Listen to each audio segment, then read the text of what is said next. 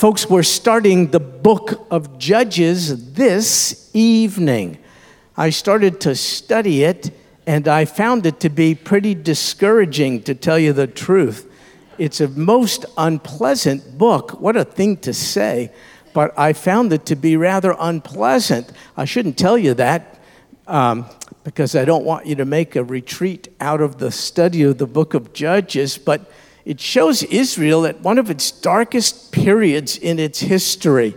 And this is so disconcerting because we're talking about Israel delivered from bondage by God's grace. We're talking about the Israel whom God sustained in her wilderness wandering.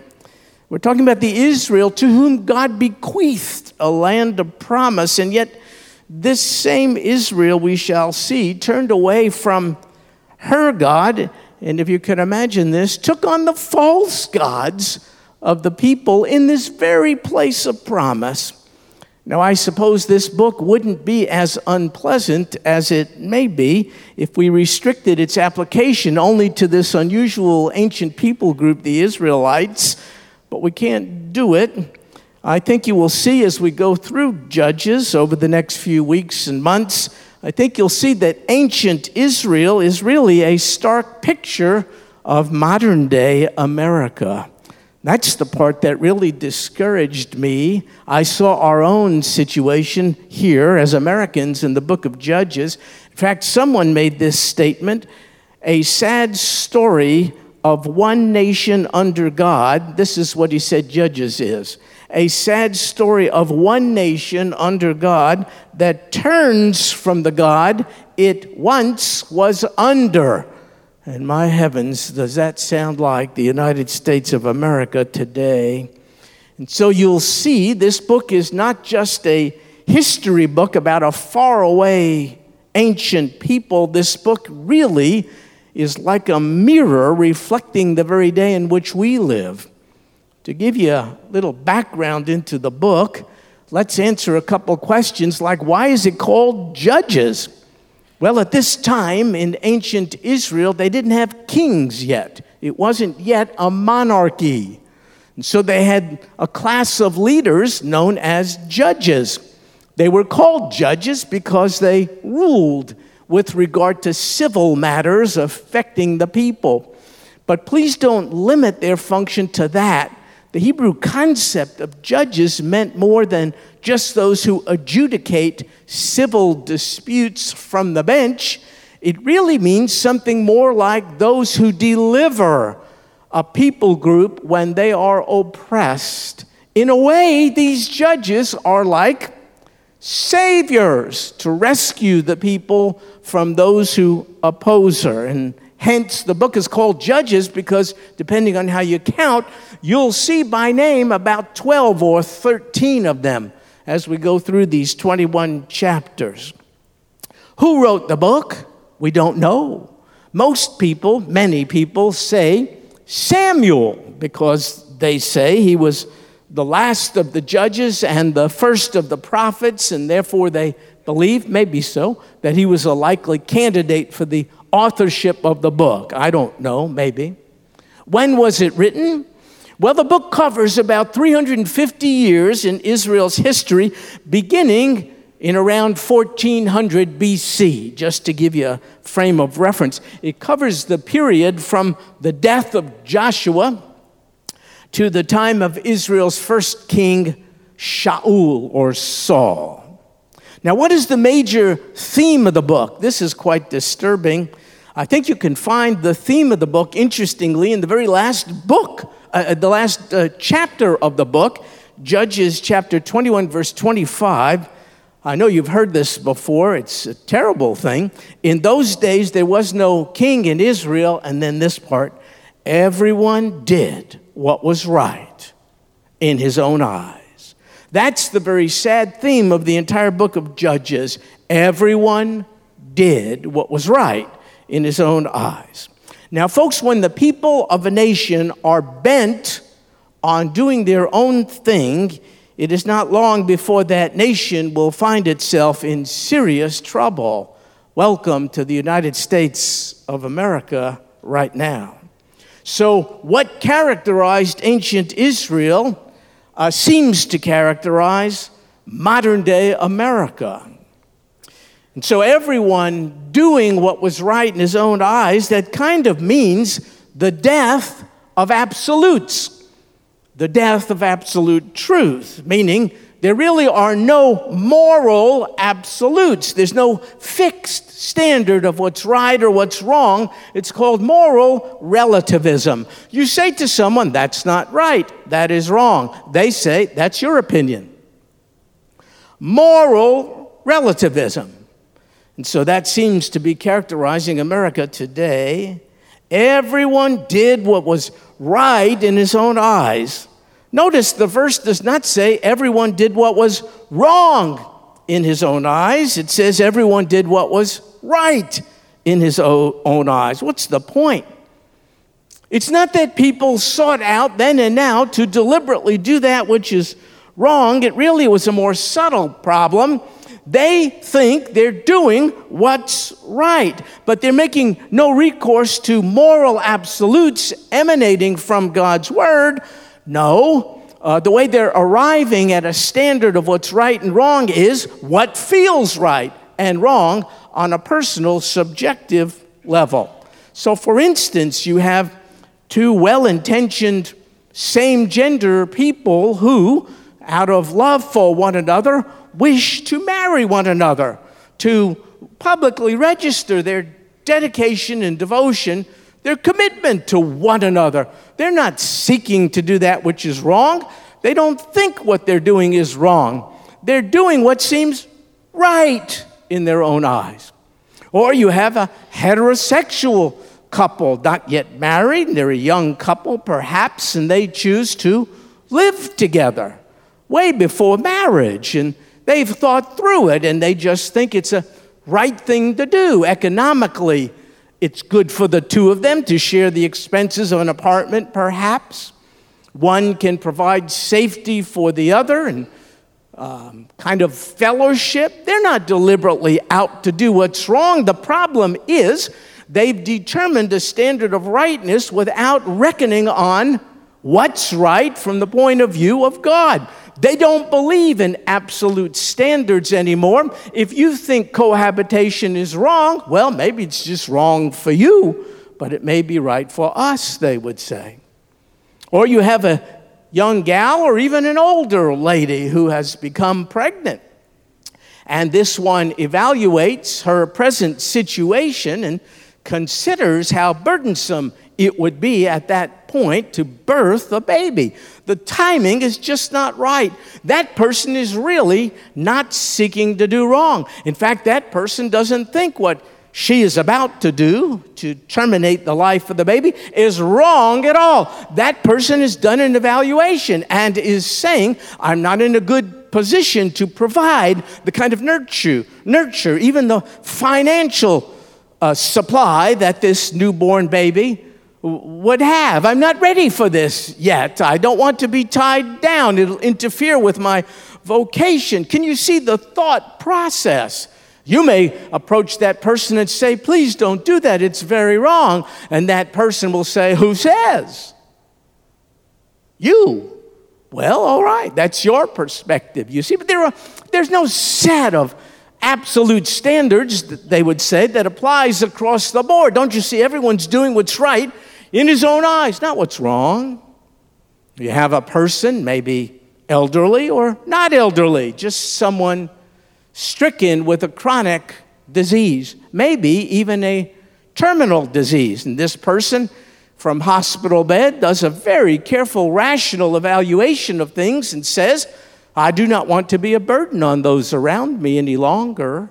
I do not want to be a burden, especially for my children. And so that person makes a decision in some way to terminate his or her life, maybe even with the assistance of a medical practitioner, so-called euthanasia or mercy killing. Now, that person is not contemplating from the hospital bed, doing that which is wrong. That person has had the time to do a careful analysis of things and has determined, no, this is the right thing to do. You see, that's moral relativism. That was ancient Israel. That's modern day America. Death of absolutes. If there is a God, he surely doesn't have a standard of what's right and wrong that I need to access, consult with, and submit to. No, I'm kind of the master of my own destiny, and I can do my own thing. Folks, it doesn't take too long before the citizenry of a nation are responsible for its demise with that kind of thinking. Welcome to modern-day United States. You see, if we could just restrict all in the book of Judges to wayward Israel, we could leave here comfortably, but the text won't allow us to do it. What was written in earlier times, so we read in the New Testament, was written for our instruction today. If there is a God, he has an idea of what's right and wrong.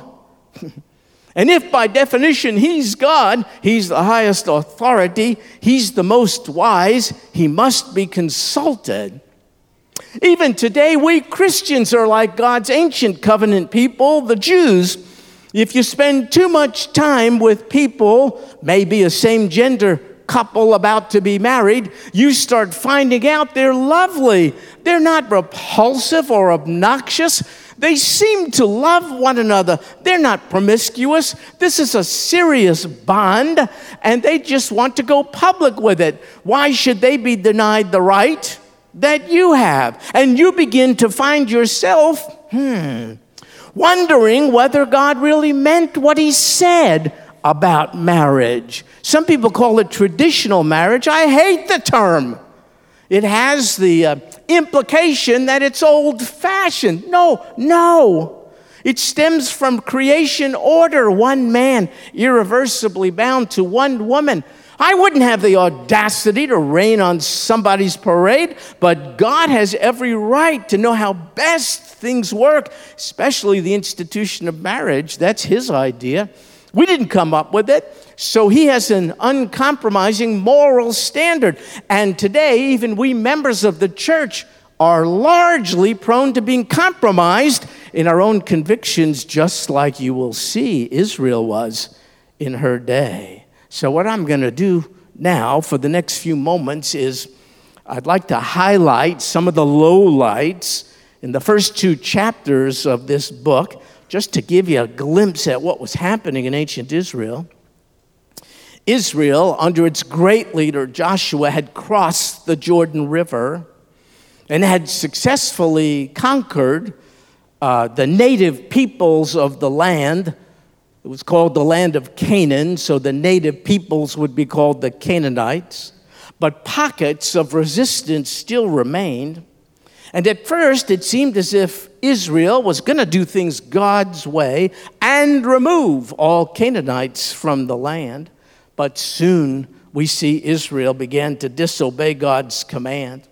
Here is what God commanded Moses to tell the people as they prepared to enter the land. It's recorded for us in Numbers, chapter 33, verse 51. God said to Moses, "Speak to the sons of Israel. Say to them, when you cross over the Jordan into the land of Canaan, then you shall drive out all the inhabitants of the land from before you." Pretty clear word from God. Why is it that God gave such a command? Well, verse 55 of Numbers 33 gives this answer. "But if you do not drive out the inhabitants of the land from before you, then it shall come about that those whom you let remain of them will become as stabs in your eyes and as thorns in your sides, and they will trouble you in the land in which you live." And what is it that Israel did with God's very clear command? Well, let's have a quick survey look at what she did. We're in Judges chapter 1, verse 21. I'll go quickly. "But the sons of Benjamin did not drive out the Jebusites who lived in Jerusalem. And so the Jebusites have lived with the sons of Benjamin in Jerusalem to this day. Verse 27 of Judges 1, but Manasseh did not take possession of Beit Shan and its villages, or Ta'anach and its villages, or the inhabitants of Dor and its villages, or the inhabitants of Ibleam and its villages, or the inhabitants of Megiddo and its villages. So the Canaanites persisted in living in that land. Verse 28, it came about when Israel became strong that they put the Canaanites to forced labor, but they did not drive them out completely. Verse 29, Ephraim did not drive out the Canaanites who were living in Getzer, so the Canaanites lived in Getzer among them. Verse 30, Zebulun did not drive out the inhabitants of Kitron or the inhabitants of Nahalol, so the Canaanites lived among them and became subjects of forced labor. Verse 31, Asher did not drive out the inhabitants of Akko or the inhabitants of Sidon or of Achlab or of Achzib or of Helba or of Afik or of Rehob. So the Asherites lived among the Canaanites, the inhabitants of the land, for they did not drive them out. Verse 33, Naphtali did not drive out the inhabitants of Bet Shemesh or the inhabitants of Bet Anat, but lived among the Canaanites, the inhabitants of the land, and the inhabitants of Bet Shemesh and Bet Anat became forced labor for them. So what's the problem with living with the Canaanites?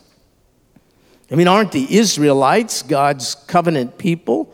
Weren't they supposed to influence the people groups around them? What about us? Isn't that the Great Commission for us? Aren't we to be living proof of a loving God to a watching, unsaved world? Aren't we to be influencers of the surrounding society? Aren't we to impact on the culture? Yes. We are to be with non-believers, but we are not to be like non-believers. Because God, as with Israel, so with us, wants us to be distinctly set apart, holy.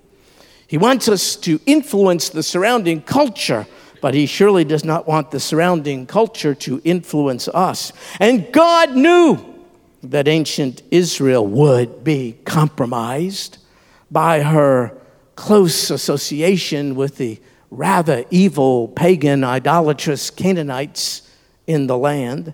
And so God ordained that Israel would be separated wholly, a people unto his own glory. He knew that the ways and the words and the wickedness and the women of the Canaanites would lead his redeemed people away from him.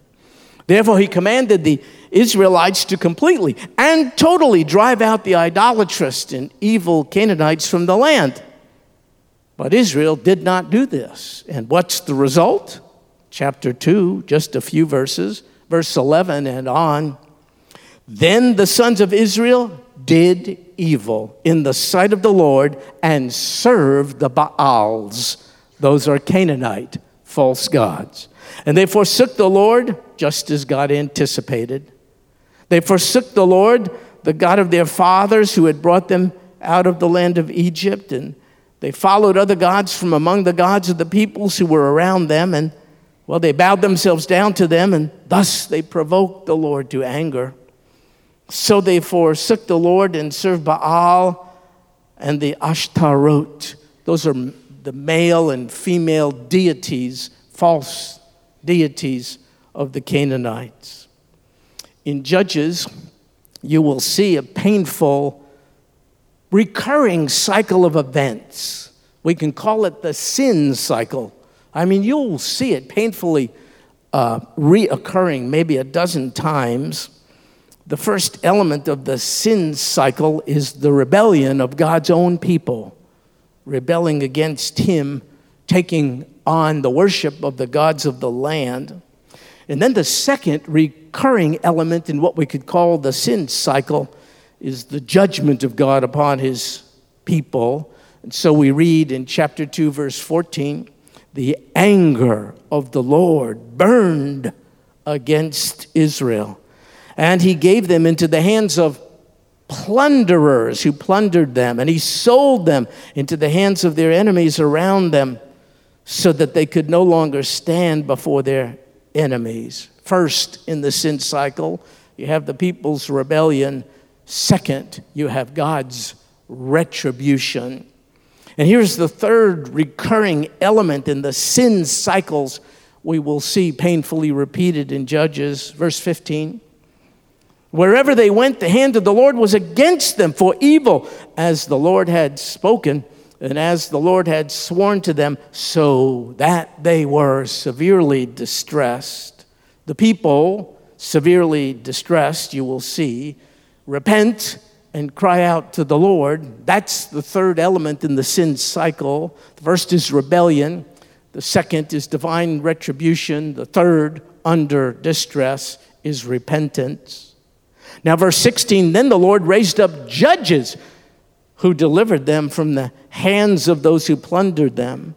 When the Lord raised up judges for them, the Lord was with the judge and delivered them from the hand of their enemies all the days of the judge. For the Lord was moved to pity by their groaning because of those who oppressed and afflicted them. Here are the four elements in this repeated sin cycle. First, there is the rebellion of the people. Then there is the retribution of God. Then there is the repentance of God people. And then there is restoration by a gracious God who sends judges, deliverers, many saviors to rescue his people. But the deliverer dies. And the people then, you see it all through Judges, begin to rebel again. There is peace in the land and between the people and God for so long as the judge, the deliverer, the Savior is alive. But that's it. When the deceiver passes on, as you will see, the people turn away from God again.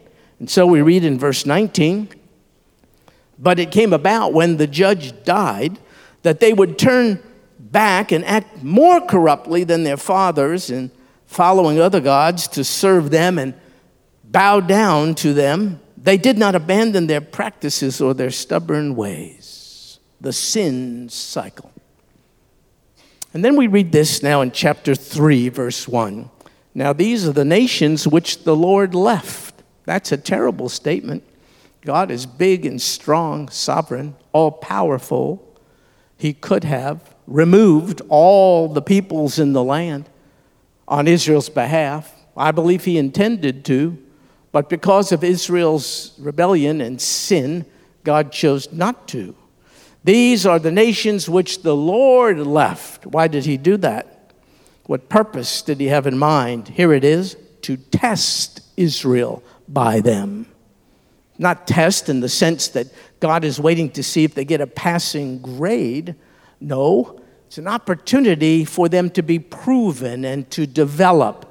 With the presence of these pagan nations in the land, Israel would have a ready opportunity to come to grips with their sinful inclinations and their need for constant dependence on Almighty God. That's our situation, my fellow Americans. We're still here in a land characterized now by the death of absolutes, calling what's right, wrong, calling what's wrong, right. Why doesn't God just deal with them, wipe them all out? No, he's left them in the land to test us, to prove us, for us to develop a kind of spiritual arsenal of weapons whereby we resist the temptation to go with the flow, compromise, and be like those out there who we want to be like us in here. And so God has left us here for that purpose. But there's a second reason why God left the nations in the land. It's given in verse 2 of chapter 3. Only in order that the generations of the sons of Israel, look at this, might be taught war, those who had not experienced it formerly. See, Israel was chosen, and this is true of chosen people. Chosen people come under fire. Therefore, they must be alert and equipped for the battle. You, my fellow Christians, are a chosen people. Therefore, you too are targeted. The sad thing is, many of us in the body of Christ don't even know we're in a war of a spiritual kind. God has left the influences of the world around us. It's distressing to us. It's frustrating. We're getting angry. We're getting cynical. But he's left them here specifically so we could learn the art of war. You do it by experience, you see. God wants us to have the experience of sharpening our spiritual weaponry by being amongst people who would cause us otherwise to surrender. And many in the body of Christ are. Many of us in our lives are rather indistinguishable from the folks out there who are still in darkness. You see, we're just the same as ancient Israel. So we're in a spiritual battle and must learn the art of spiritual warfare. Now here's what happened, verse 3. These are the nations that God left in the land. 5 lords of the Philistines. They had 5 major cities along the Mediterranean coast of Israel. All the Canaanites and the Sidonians, that would be in modern-day Lebanon, and the Hivites who lived in Mount Lebanon, from Mount Baal Hermon as far as Lebo Hamat. They were for testing Israel to find out if they would obey the commandments of the Lord, which he had commanded their fathers through Moses. And so you can see, we too are being tested, and we hate tests. I do, you do. But apparently they're good for us. I read this in James chapter 1. I bet you're familiar with it. First few verses. Count it all joy, my brethren. That's the life verse of my dear brother and yours and Chuck Schneider, who's going through very serious medical challenges right now. You know about this? Needing very serious foot surgery. A tendon has died. The foot is not working. He starts out with a measure of discomfort each day and then is in fairly severe pain by the end of the day.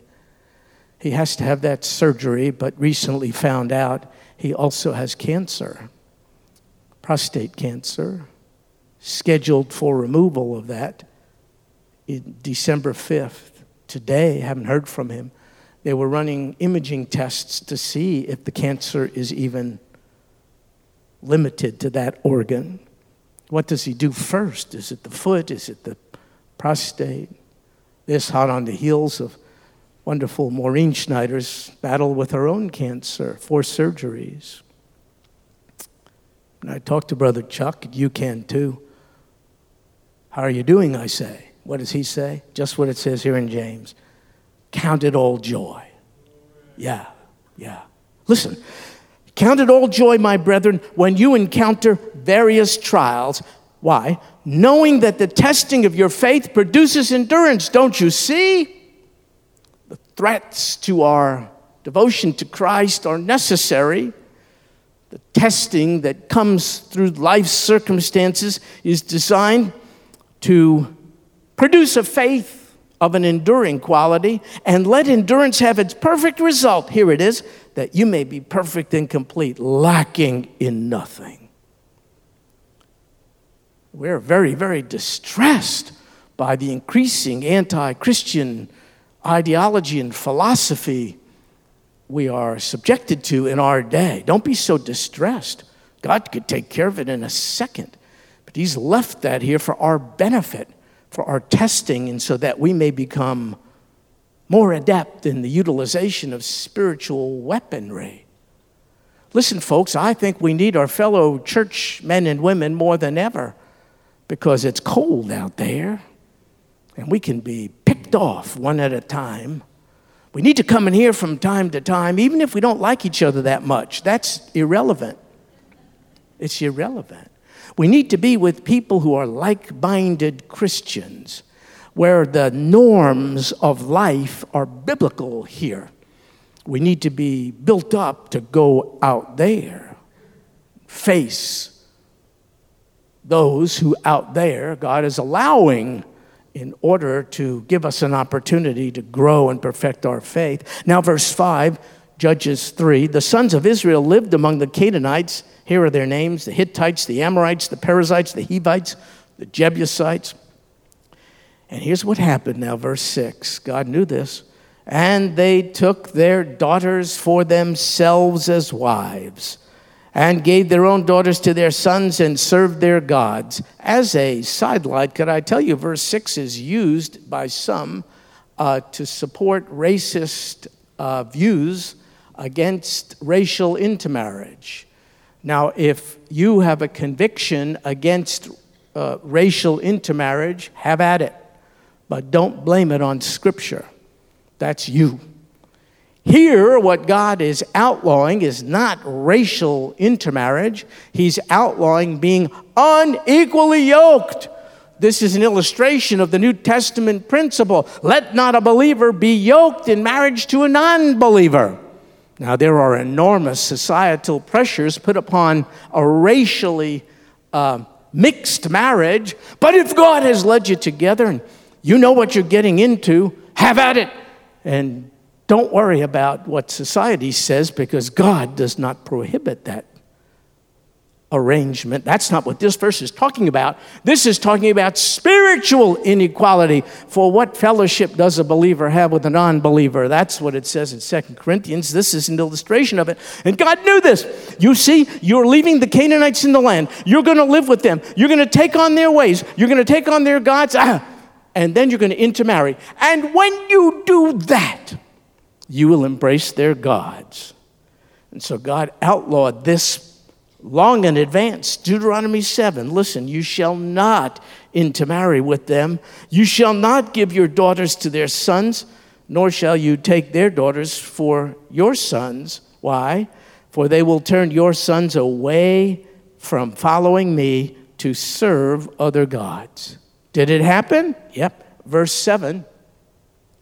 The sons of Israel did what was evil in the sight of the Lord, and forgot the Lord their God, and served the Baals and the Asherot. You see? The Israelites were called to influence others, but they were being influenced by those others. They were to be living proof of a loving God to an unsaved, watching world, but instead they were succumbing to the influence of the surrounding culture. And so the anger of the Lord, verse 8, was kindled against Israel. Here's what he did. He sold them into the hands of Cushan-Rishathaim. That's a bad name.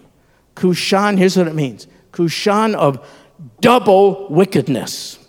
If they would not submit to the God who loved them, they will be enslaved and have to submit to a man whose life is characterized by a double dose of evil. If they rejected the Prince of Peace and the God of Light, then they'll be enslaved to a prince of darkness. And that's what happened. He was the king of Mesopotamia, meaning the land between the rivers, Tigris and Euphrates rivers. And the sons of Israel served Cushan-Rishathaim 8 years. You know what's tragic? This was their first servitude after they were freed from slavery of 400 plus years in Egypt. There's a parallel to us. Listen, when you get saved, when you are saved, you are immediately freed from the penalty of sin. Boom! Case dismissed. But there are other challenges. Though the penalty of sin is instantaneously removed, the presence of sin is not. So the presence of sin is a foe even the saved person has to regularly confront. Paul called it a flesh versus spirit battle. And even though we be freed from a cruel taskmaster, the penalty of sin, we have to wage war daily against the influence of sin, because it's still very present in our life. As with Israel, they got freed from Egyptian bondage, but they were still in bondage to the flesh, even in the land of promise. And so for 8 years, God's chosen people were forced to live as slaves. This is what happens to a sinning Christian. That one, I don't believe, forfeits salvation, but that one surely forfeits the blessings, benefits, and joys of salvation. The sinning Christian is the most miserable creature on earth. The sinning Christian now is forced to live under the cruel taskmaster of a pattern of sin and guilt and shame and all those things. that Master Jesus came to set us free from. But if God really chose these Jews, and if he really loves them, how could he let all this happen? Well, here's what he does. He allows the consequences of our sin to run their natural course. Israel craved idolatry and pagan ways. And a grieving heavenly Father said, okay, I will give you the desires of your heart. Be careful about what you let your heart crave, because your loving Father may say, I shall let you have it, so that you see it cannot meet your needs. And so God allowed ancient Israel to experience the consequences of their sin. No, not to destroy them. No, to help them to get back to where they were supposed to be. And so we read in Revelation chapter 3, verse 19, those whom I love, I reprove and discipline. Be zealous, therefore, and repent. That's what God wanted for Israel. That's what he wants for us. So verse 9, when the sons of Israel cried out to the Lord, 8 years of bondage to this intensely cruel man, when they cried out to the Lord, 8 years later, what took them so long, the Lord raised up, here it is, a deliverer. And so you see the phases. There's sin on Israel's part. There's consequence. Israel cries out to God in their distress, and God sends a deliverer for the sons of Israel to deliver them. Notice here, God did not wait until the Israelites got it all together. Nope. He provided a deliverer to them purely by grace, didn't he? He was responding not to any virtue in them. There was none. He was responding to their agonized cry. He was responding to their misery, not to their virtue. When you got saved, that's the heart cry God heard. You didn't dare make any promises to God, did you? Save me and I'll clean up my act. Save me and I'll do this, that, and the other thing. You're spiritually dead in your transgressions. God heard your heart cry, oh, God, save me. I'm lost. I lack peace. I don't know why I'm here, where I'm going. I'm overcome by patterns of misbehavior, sin in my life I cannot break. I have no assurance of what happens to me after death. Rescue me from it all because I'm in misery.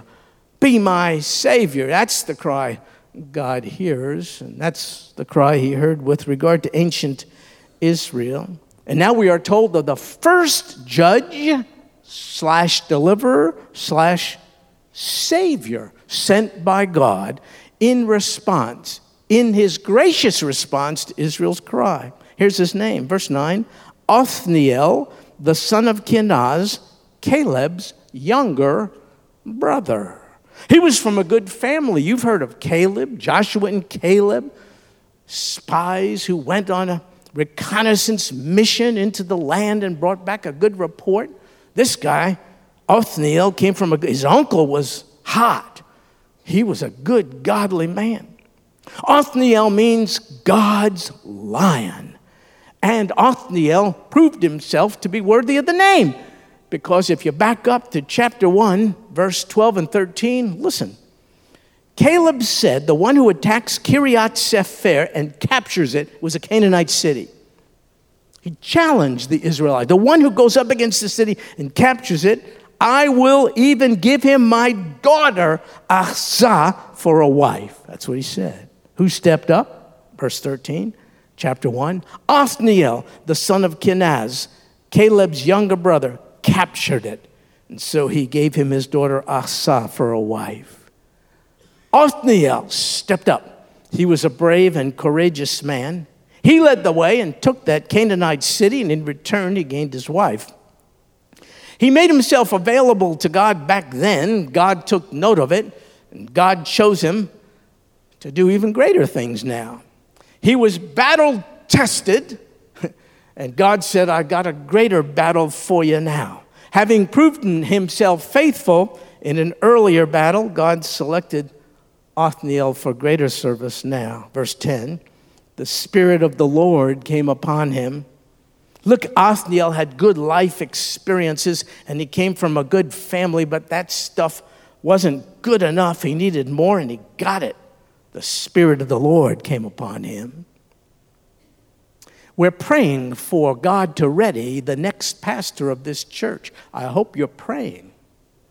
That's how we'll find him. Whatever else may be true of him, this is indispensable.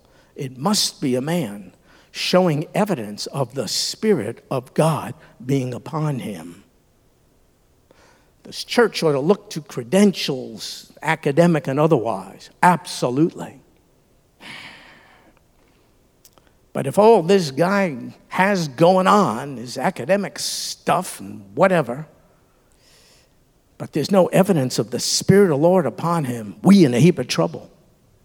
You pray that your marvelous search team of 12 very diverse, wonderful people will be led by Almighty God to a man of God upon whom the Spirit of the Lord is evidence.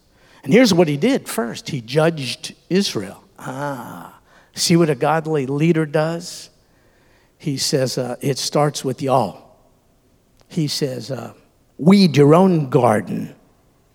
He says, get it together, Israel. Repent. Turn from your sin. And after he confronts Israel's sin, then and only then does he confront Israel's enemies. And so we read, when he went out to war, the Lord gave Cushan-Rishathaim, king of Mesopotamia, into his hand, so that he prevailed over Cushan-Rishathaim. You know what happened? Verse 11. The land had rest for 40 years. Why only 40 years? Well, because Othniel, the son of Kenaz, died. This whole thing is sad to me. It's just a shame that the shelf life of their right walk with God extended not one day beyond the life of their deliverer, Othniel, their savior. And I just thought, wouldn't it be magnificent? Wouldn't it be great to have a deliverer, a savior, empowered and enabled by God, who would not die? You know of anyone who fits the bill, who satisfies those prerequisites? Jesus does. Up from the grave, he arose. The sting of death was removed by his resurrection power. Jesus lives. We don't celebrate that only on Easter.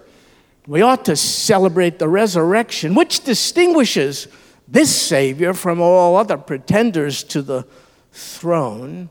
And if we really believe that our deliverer and Savior lives, we ought to make it our sincere commitment to go against the flow of the prevailing culture out there and take our stand with a living Savior who sits enthroned on high, cheering us on.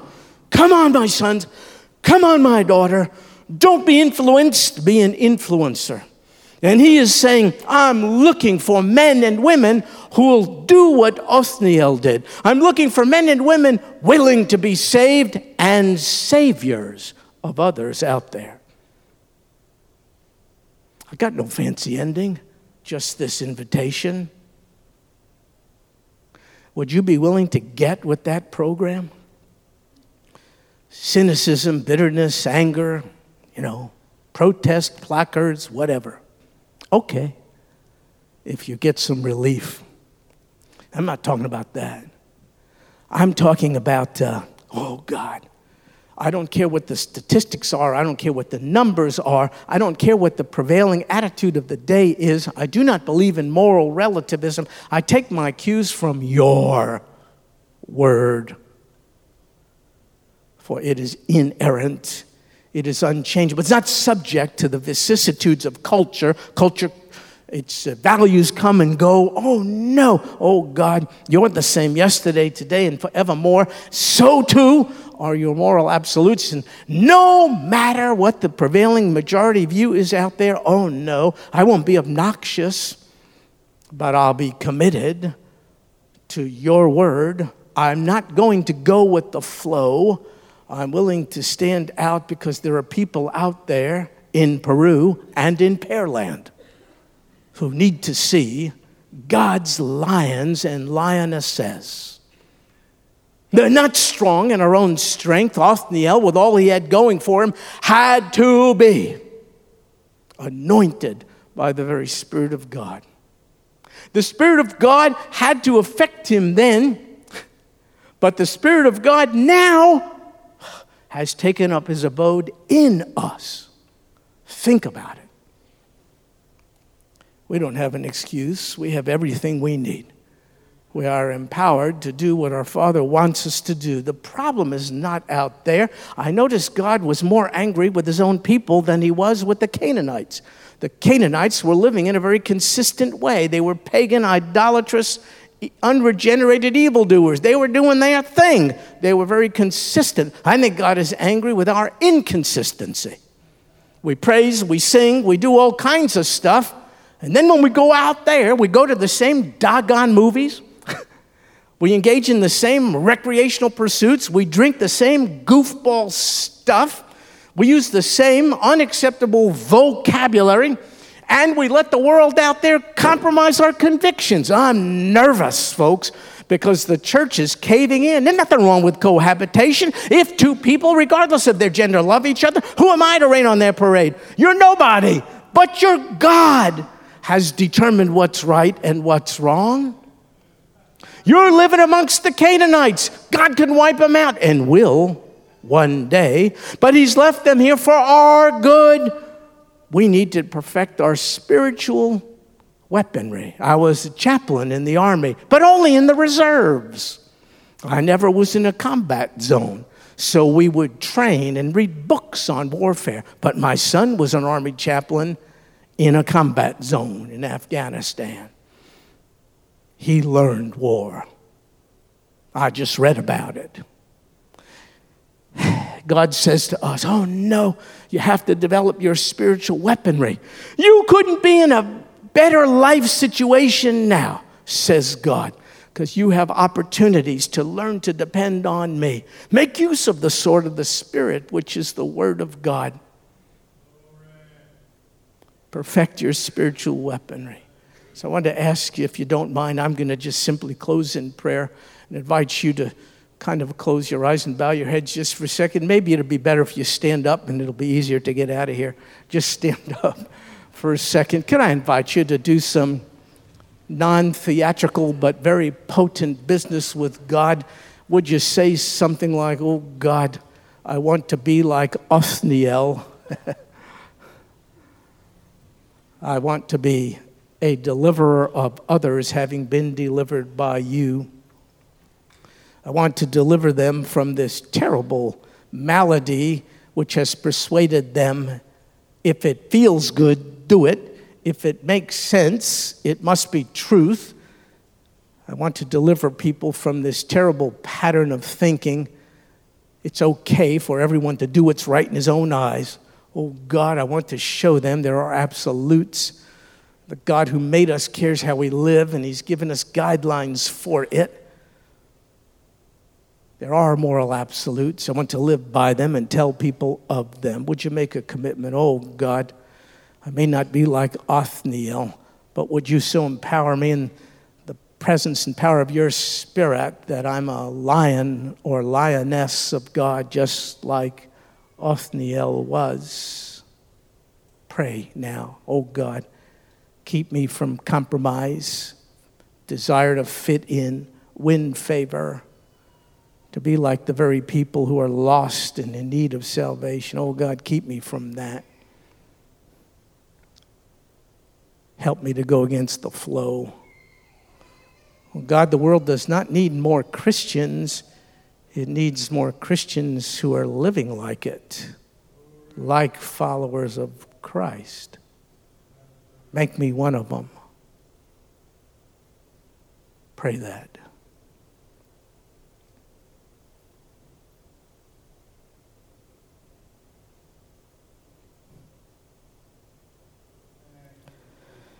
Lion of Judah, impart that quality in us. Not an obnoxiousness, an aggressiveness, a bitterness, a cynicism. Just an unwavering, uncompromising commitment to your absolute standards of right and wrong, as so clearly laid out in Scripture. Oh God, make us to be that representative of absolute truth in this day of moral relativism, so that we, in the power of your Spirit, may by your grace be used to deliver ones from darkness to you, the ultimate deliverer. Thank you, Lord Jesus, for living. Thank you for being the resurrection and the life. Thank you, oh God, that you've given us a reason to get in the battle, to perfect our spiritual weaponry, for we serve our risen Savior. Oh God in heaven, when you come back, may we be presented before you as ones who went against the grain, the flow, the societal norms, and were distinctly holy as thou art holy. This we pray in Jesus' name. Amen.